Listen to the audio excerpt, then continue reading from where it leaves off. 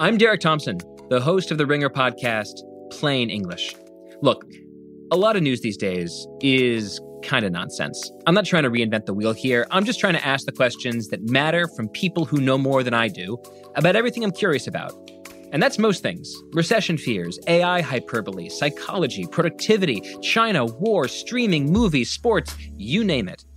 The world without jargon. The news without bias. Plain English with Derek Thompson. Subscribe wherever you get your podcasts.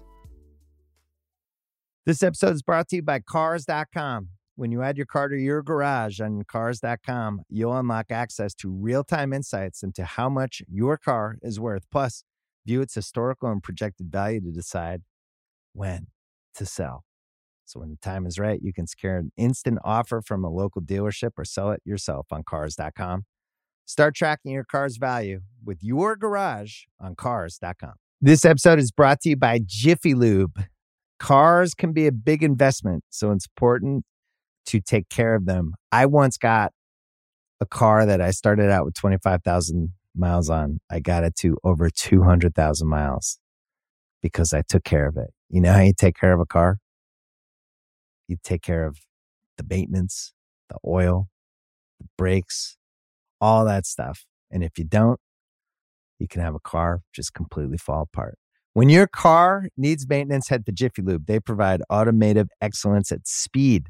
Get your oil change, brakes checked, tons of other multi-care services. It's all done by expertly trained technicians who actually care about taking care of you and your car. Jiffy Lube, car more. To find coupons and start an instant online estimate, visit jiffylube.com.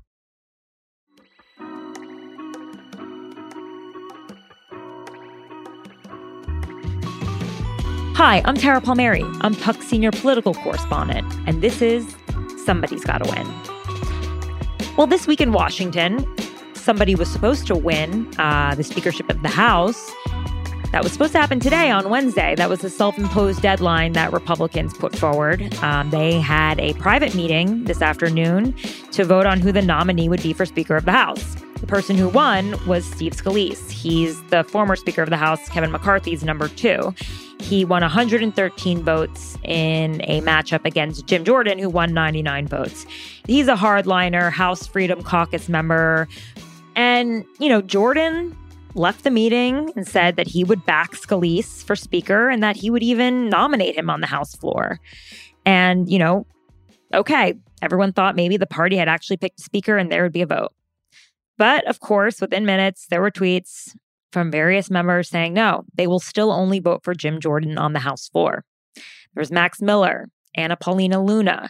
Nancy Mace said that she won't vote for Steve Scalise for a comment he made many years ago, and probably for good reason, because he said that he was like David Duke, the famous segregationist, but without the baggage. So clearly, Steve Scalise does not have it locked up. And this House Republican caucus feels no need to show cohesion, to show leadership or loyalty to anyone. And so it's starting to look like last January when Kevin McCarthy wasn't able to get the votes. And, he was going to have to go before the House floor, and he thought he might fail. And actually, he went through it 14 times. Then he won the 15th time after making all these concessions, including giving one person the right to basically call a vote to take his speakership down. And I guess this is what happens when you only win the majority by a handful of votes. But still, this is really starting to feel like deja vu.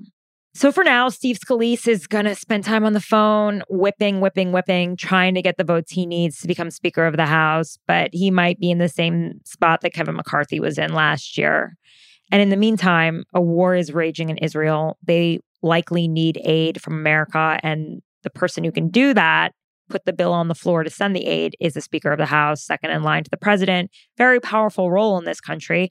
We also need to fund the government in a few weeks. So it's pressing. Also, the Republican Party should need a Speaker of the House to raise money for them, to work on messaging and communications. There's so many reasons why you would want a leader of your party. And we'll see if they can actually pull it off, or if this is just going to be a stalemate that goes on for days, weeks. Who knows? Maybe Democrats will pick the Speaker. So I brought in my Puck colleague, Abby Livingston, who covers Congress, to go over the complexity and absurdity of it all. Okay, Abby. So Republicans sort of picked a Speaker of the House.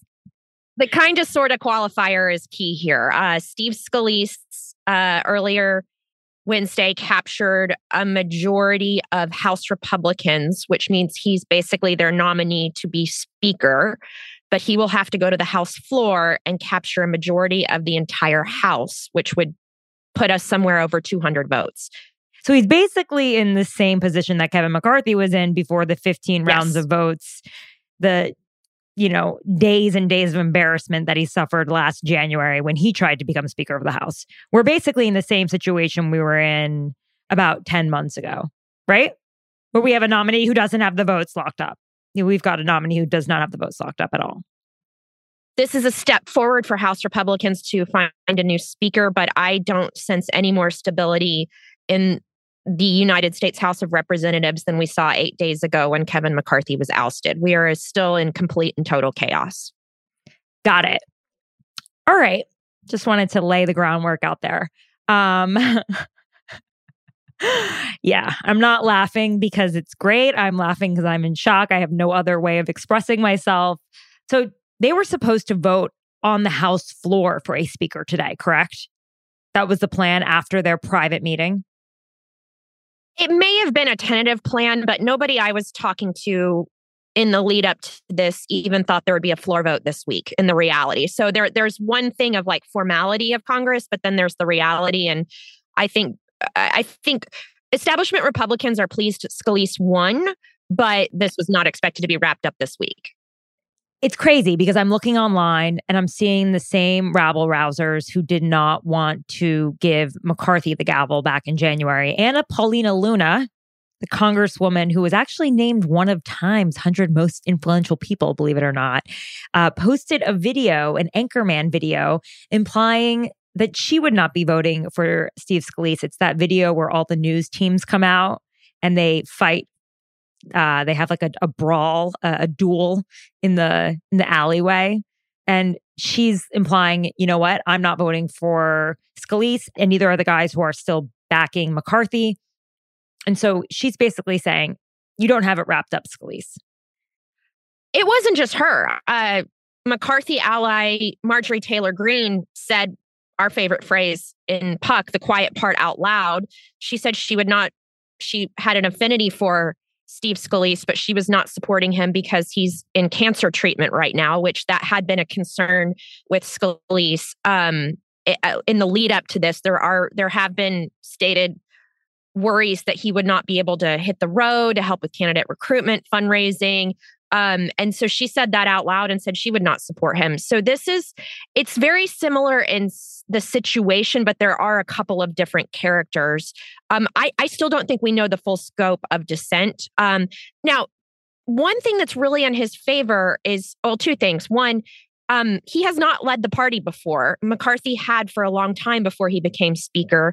And on number as House of Minority slides, Leader. Yes, he replaced Paul Ryan, and a number of slights had built up over the year that were very personal in nature that manifested in his downfall. Scalise hasn't had that responsibility, so it's a little bit of a fresh start. There's less personal animus in this contest. The other thing was the public whip count in media outlets in the lead up to this showed Jordan was pretty far ahead, but whipping is a very private thing. And Scalise came out ahead, and he's got a strong whip operation. He is a majority leader, whereas Jordan had only been a chairman. And so I think Scalise sort of beat expectations. I think he's got a competent team behind him. But I will say that people who back him in the operative class are extremely nervous about a House vote on the floor that will be on live television. And I mean, anybody who goes to the floor as a Republican nominee for Speaker, it is going to be a very stressful hour or two of however long it'll take to do the vote.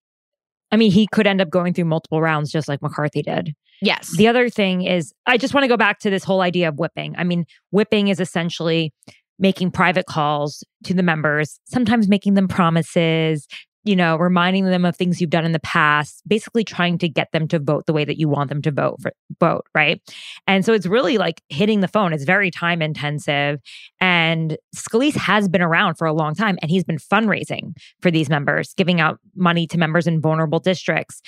He also asks a lot of questions, I've been told, and he's very personable. He almost died on the baseball field during the congressional baseball game when he was shot at. And, he sort of gets a hero status for that.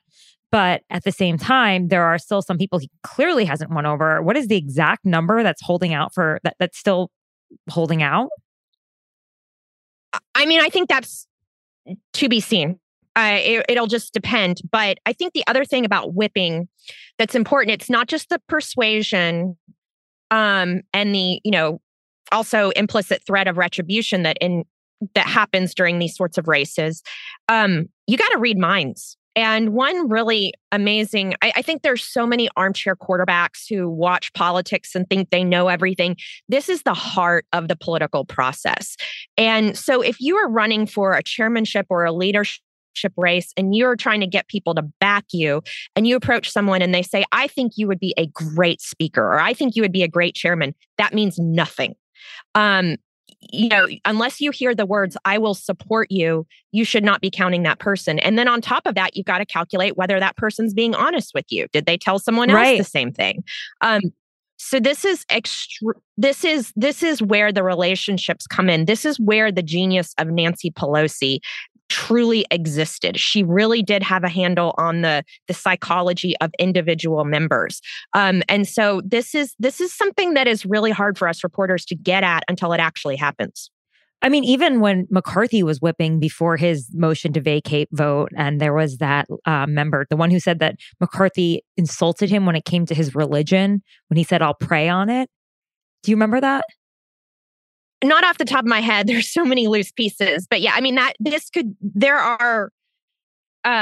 personal slight from years ago could surface here. Most members sort of put those away and sort of make a calculation based on their, best chances for the future and where they want to climb. But I don't think we're really operating with a lot of people who think that far ahead or quite frankly are emotionally mature. His name was Tim Burchett, and he said that. Oh yeah. Yeah, he said that Kevin McCarthy made a condescending comment about the fact that he was going to pray on the vote for McCarthy. And then that sealed it for him right there, that he made some sort of condescending decision about praying on the speakership vote. So it is very personal. And you can sort of make mistakes. And like you said, you have to be able to read minds. If the question is, can Steve Scalise win enough minds when only 5 people can basically take this away from him too, right? Which means that somebody else could arise again. This could go on for weeks. They could end up back in conference realizing that Steve Scalise does not have the votes and then they have to pick another person and then another person. Correct. So this is last week it sort of felt like a novelty, sort of like the 2000 recount, like, oh, this is such a historical moment and it's such a strange moment. And just to state the obvious, what's happening in Israel has escalated this, along with the uncertainty of how unstable this feels and how anxious people who know how things work are feeling. And how long do you think Scalise has to wrap this up before they think, okay, let's go to another person? I honestly don't know. One, because I don't have any historical precedent to learn from. I think there is an anxiousness to get this moving and to move on. And there are Republicans who think once they can get this settled, they can move on and things will return to a sense of normalcy. But you could also make the argument that maybe Scalise will win this by attrition, like how kind of Kevin McCarthy did it in January. And so if there's a point where people are just so tired of voting that they just give in. So I think it could go either way. Actually, Kevin McCarthy gave them the motion to vacate. That's how he won. He gave them the rule that only one of them could call a vote to motion to vacate. Isn't that how he won? Yes, but I just also think in politics, physical exhaustion and being out of patience also moves things. So I think both are true. But will Steve Scalise go through that same embarrassing process that Kevin McCarthy went through by making the members stay on the House floor and vote for him over and over and over again when we're, our greatest ally is in the middle of war? I think it becomes a question of, if not him, then who? And we are back to square one. Wow. This really cannot be overstated to people outside of the Capitol Hill circle of how crazy this situation is. I mean, it's. I think in my mind, and it's up there with the insurrection, maybe the financial crisis, and the scramble to save the American economy. This is very, very serious. There was a debate going into this private conference meeting with all the Republicans over whether the person who stepped out of that meeting should, have almost all of the votes locked up, 217, before they went to the floor, or just a simple majority. And Steve Scalise's team did not want to have to fight for all 217 votes. They thought, let's just get a majority and everyone else will fall in line. And what happened? He got the simple majority essentially, or the majority of votes. And I guess within minutes, I don't know how long it was, maybe half hour, Republicans were tweeting that they weren't going to support him, like Anna Paulina Luna and Max Miller and others. And Jim Jordan actually came out and said, I will put forth Steve Scalise's name so that people won't choose me, right? So that they won't vote for me on the House floor, because you can really vote for anyone. That's why, Gates called Donald Trump, and it's happened before. It seems like it all sort of fell apart, even though Scalise's team was so confident that they would fall in line. Like, what's your reading on all of this? I just don't think it's a conference that can be controlled in the way we understand those sorts of things. I think the smartest analysis I've seen on it so far is from a Republican lobbyist named Liam Donovan. And what he said at this point in the afternoon was, what's not yet clear is whether Jordan actually controls the folks who are causing trouble in his name, or whether he's just a cudgel against the establishment. But this is just not how... I just think it underscores this was all, the writing was all on the wall with this in the aftermath of the midterms last year, when Republicans had such a narrow caucus or conference. But the counter argument is always to that Nancy Pelosi managed a similar margin. So I think it is, as weak of a leader as Kevin McCarthy was, I do think it's very much worth pointing out this is a conference that does not march in lockstep. They literally only have a majority by 5 votes, right? It depends on the day. And it depends on if somebody's out with COVID or something. So it can get kind of testy. But yeah, so I always just say handful.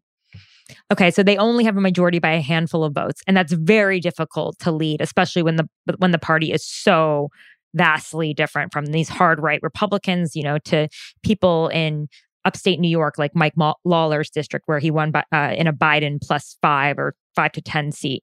So you've got like the full range. And perhaps Kevin McCarthy was a better representative of this broad caucus, right? Is Scalise seen as further to the right or left of Kevin McCarthy? Further to the right. And he's, I would say I've never heard anyone say anything negative about Scalise personally. I'm not pretending like I've had thousands of conversations, but he's got a pretty congenial image on the Hill, and he's always kind of smiling. So which McCarthy had at one point, but being a leader and disappointing people certainly took its toll. Yeah. I mean, that's what happens, right? Over time. If you're just the guy who's handing out money and listening to people complain, you're probably beloved until you've got to take the hard votes and ask people to do you favors and that kind of stuff. So we'll see how long that lasts for. GOP sources keep reminding me that Trump's backing of Jordan hurt him. It hurt him with moderates, and that it was a secret ballot after all. And is this, and they keep trying to say, oh, it's a sign that the party's over Trump. Of course, they have their own agendas.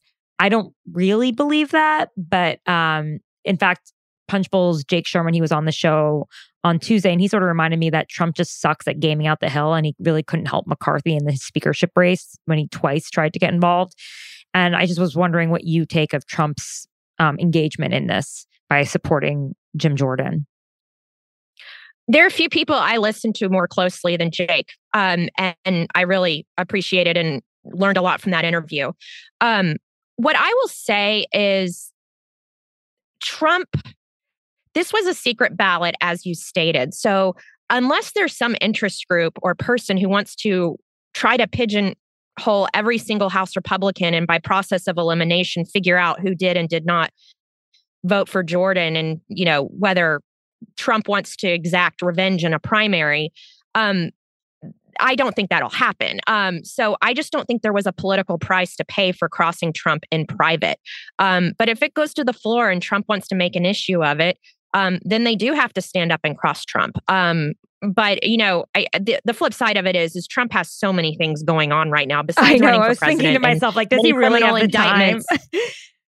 Does he have the focus and attention to kind of do the systematic types of revenge and primaries like we've seen him do in the past? And so I just don't think this was a situation where I think it was sort of a safe situation to cross Trump.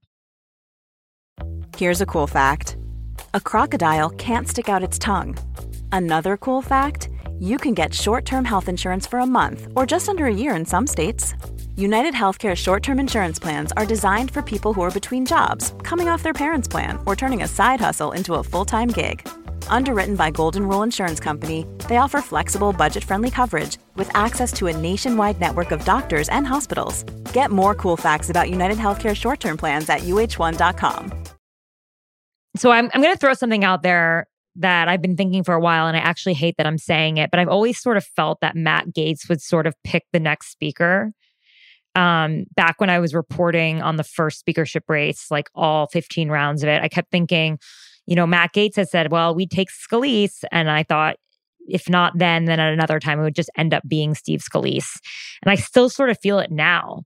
Like, did Matt Gaetz single-handedly take down the Speaker of the House and then pick the next one? I mean, what do you think about that? Well, it just remains to be seen if Scalise is going to get the votes. And the thing about Matt Gaetz's power in this is basically every other House Republican has the same power. Matt Gaetz is just generally more willing to, in the political term we use, burn down the barn rather than, whereas moderates tend to not want to cause those kinds of problems while enacting their will. So I think it's, watch the moderates. More to risk. And we'll see. Yeah. And I mean, if you did that in a moderate district, you would probably be punished by your constituents. They're acting in accordance with their constituency, but he comes from a very red district, so he can do that. He can take down the leadership, and they would probably think that was great. But if you're a moderate member, you probably don't want that. Yeah. And moderates have the implicit threat. If you were a moderate who was unhappy with Kevin McCarthy, you probably kept it to yourself, specifically a moderate in a competitive district, because there is the implicit threat of you could have your funding for your House race lost for television ads coming out of the NRCC. So there's a lot of... Because when Kevin McCarthy decides or the leader of the party and ultimately decides where the money goes. There's some legal kind of considerations there, but generally, yes. So that keeps moderates in line. But, Matt Gaetz does the usual rules of punishment that are used to get people in line do not work on Matt Gaetz. They tend to work better on vulnerable members.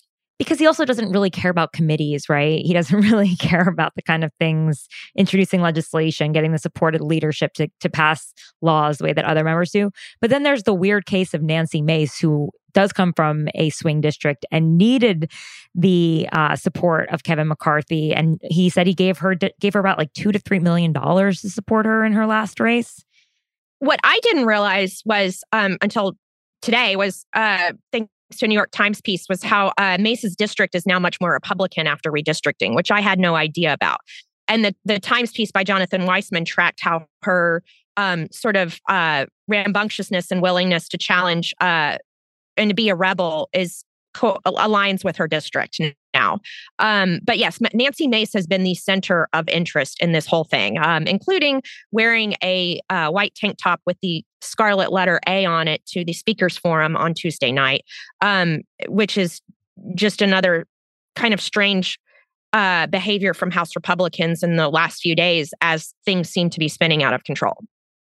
Yeah, I mean, I saw that. That's very weird. And everyone keeps the sort of like underground whisper in Washington is that even after voting to impeach Trump, she's now sort of positioning herself to possibly be his vice president. I don't know why he would pick someone from South Carolina. That doesn't help him. And he doesn't need that state at all. And usually you think about the demographic, not just, the demographics, but the state. But you have heard that as well, right? That she's sort of positioning herself to be on the Trump ticket.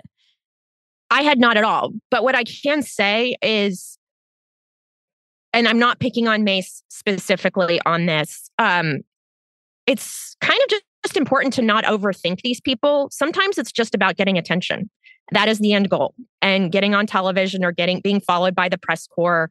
And that is often the end goal in the immediate. Sometimes these people are not playing three-dimensional chess. So I'm not tamping that down. I had not heard that, but I think that is such a driving compulsion among some members. Because there's 435 of them, right? All Yes. dying to be on cable news. Most walk off the House floor and reporters don't know their names. And when they start getting recognized, that is a different ballgame of, I don't know, the psychology of a member of Congress. Right. There was something that Jake mentioned when we spoke on Monday. He said that if this keeps dragging out for weeks, that he could see the Democrats picking a Republican speaker so that they can pass a spending bill and pass Israeli supplemental aid that can be sent over, and maybe Ukraine, Taiwan, all the things that they want, that if they would be willing to pick a temporary speaker, because the person in there right now, Patrick Henry, we're still trying to figure out if he even has the ability to put forth bills and to pass legislation, right?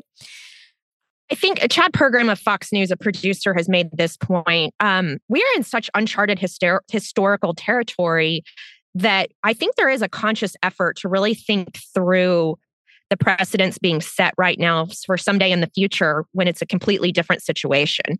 But I would have thought that would have been unthinkable last week. And I actually wrote so much because, Democrats can help empower a Republican speaker, and then that person could turn around and raise money for the NRCC to be used against Democrats. So it's just sort of it would mean a reorganization of how we practice politics. But a week into this, I don't think that's completely crazy. I know. I thought the same thing. Like, wouldn't that hurt them when they're trying to run for re-election if they had voted for a Republican, right? I mean, I think it'll be an interesting group of Democrats who do it. Like, if I was in a super safe Democratic seat, I wouldn't want to touch that vote with a 10-foot pole. I mean, and I'm just thinking off the top of my head, but you could also have like people voting present. There's some things you can do to keep your hands a little clean. But, this is, I think it's just important to remember a handful of members were on a Codell over the weekend, and part of that trip was Israel, and they are returning back. And I mean, I just think there are a number of people who are trying to, or who are getting more and more sober about the circumstances this country's facing. Yeah, another name that's being floated is the Speaker Pro Temp, Patrick McHenry, that he would be the one that Democrats ultimately just pick because he's already in the job and it makes the most sense. And it's not like some thought out process where they pick their favorite Republican. They just sort of pick the guy who's there because of procedural needs, and they can sort of, spin it that way to their constituents as well. I mean, what do you think if they were going to pick their own speaker? It would probably be him, right? I'm not going to predict anything, but what I can say, two things. Three things. McHenry has surfaced in conversations I've had coming back from Labor Day as sort of a place of stability within a very crazy conference. The second thing is he is a policy guy. He's the chairman of financial services. He's a campaign guy. I remember interviewing him 8 years ago about recruitment for House candidates. And he knows how to whip. The person, and I don't have any sort of reporting on this, but the person I would first want to interview in that scenario you set up is Maxine Waters, who's the ranking member of the Financial Services Committee. She's very powerful. She's very prominent in the Congressional Black Caucus, and she probably knows Patrick McHenry better than any other Democrat. So I don't have any reporting to say, but that's who I would want to talk to. Abby, let's talk about like the long-term effects of not having a speaker. Obviously, there's legislation that's not passed, but it's got to hurt the actual party, like the GOP, the Republican Party, because a big part of being speaker is raising money, right? So what do you think about this? I mean, I think even a lost week is a problem. I mean, these fundraising numbers, I mean, it could be, lost money that's not raised that could be spent on one congressional district a year from now. But I think also when you look at this and pull back, when Donald Trump ran for president in 2016, sort of the implicit message to voters was, Trump's a little crazy, but Paul Ryan will be here and he can move the agenda and there will still be a sense of normalcy. I think what we're seeing right now is a very chaotic presidential contest, a very chaotic United States House of Representatives. And one of the refrains I'm hearing over and over around the Hill is like the happiest camp right now is Mitch McConnell's camp, because even a diminished Mitch McConnell is running a more functional Senate than any other part of the Republican Party. So I just think there is just a mural of chaos coming out of the Republican Party. That said, I've had Republican voices in my ear say, we are a year away. I will always keep in mind that during the 2013 government shutdown, Republican polling went down, but it bounced back a few weeks later after Democrats had a failed Obamacare website. So we are very far out, but this stuff doesn't have, this stuff has to have some consequences down the road. Whether enough to make a difference is the question in my mind.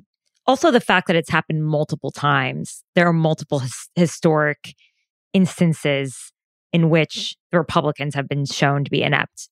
It's not just like, one shutdown over a cycle. It's like a 15, round speakership vote, actually removing the speaker, now not being able to pick a speaker. There's just a bunch of various, instances of a party that can't lead.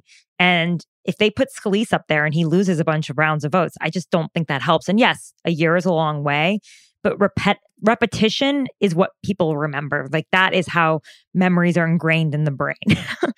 I think the Republicans have to be careful about imprinting this vision of themselves in the American psyche before the election. I think you're absolutely right. And I think I was never aware of normal people who cared so much about the activity on the House of Representatives as in January when McCarthy had that vote. And so I just think a repeat of that image could be not good for Republicans. But we have a year to go. What else could be happening before then? And so it's a lot to process. Also, Trump's campaign will probably be so, off the wall. He'll be, in his final stretches, desperate to win, knowing that it's the difference between spending time behind bars and, the presidency. And I'm sure it'll just get more erratic and wild, and it may overshadow everything. And none of this will matter at all. And him being on the top of the ticket will be all that matters. This won't matter. We shall see. It is. I just can't make any more predictions. It's really good to have you on, Abby, just breaking it all down in this very chaotic time. Who knows, in the next few days, maybe we will have a Speaker of the House. Thank you for having me, Tara. Well, that was another episode of Somebody's Gotta Win, even though we're not really sure who is going to win. I'm Tara Palmieri, and thanks to my producers, Devin Manzi and Connor Nevins. If you like this podcast, please rate it, share it, tell your friends all about it. If you want more of my reporting, go to puck.news/Tara Palmieri and sign up for my newsletter, The Best and the Brightest. You can get 20% off with the discount code TARA20. See you on Tuesday.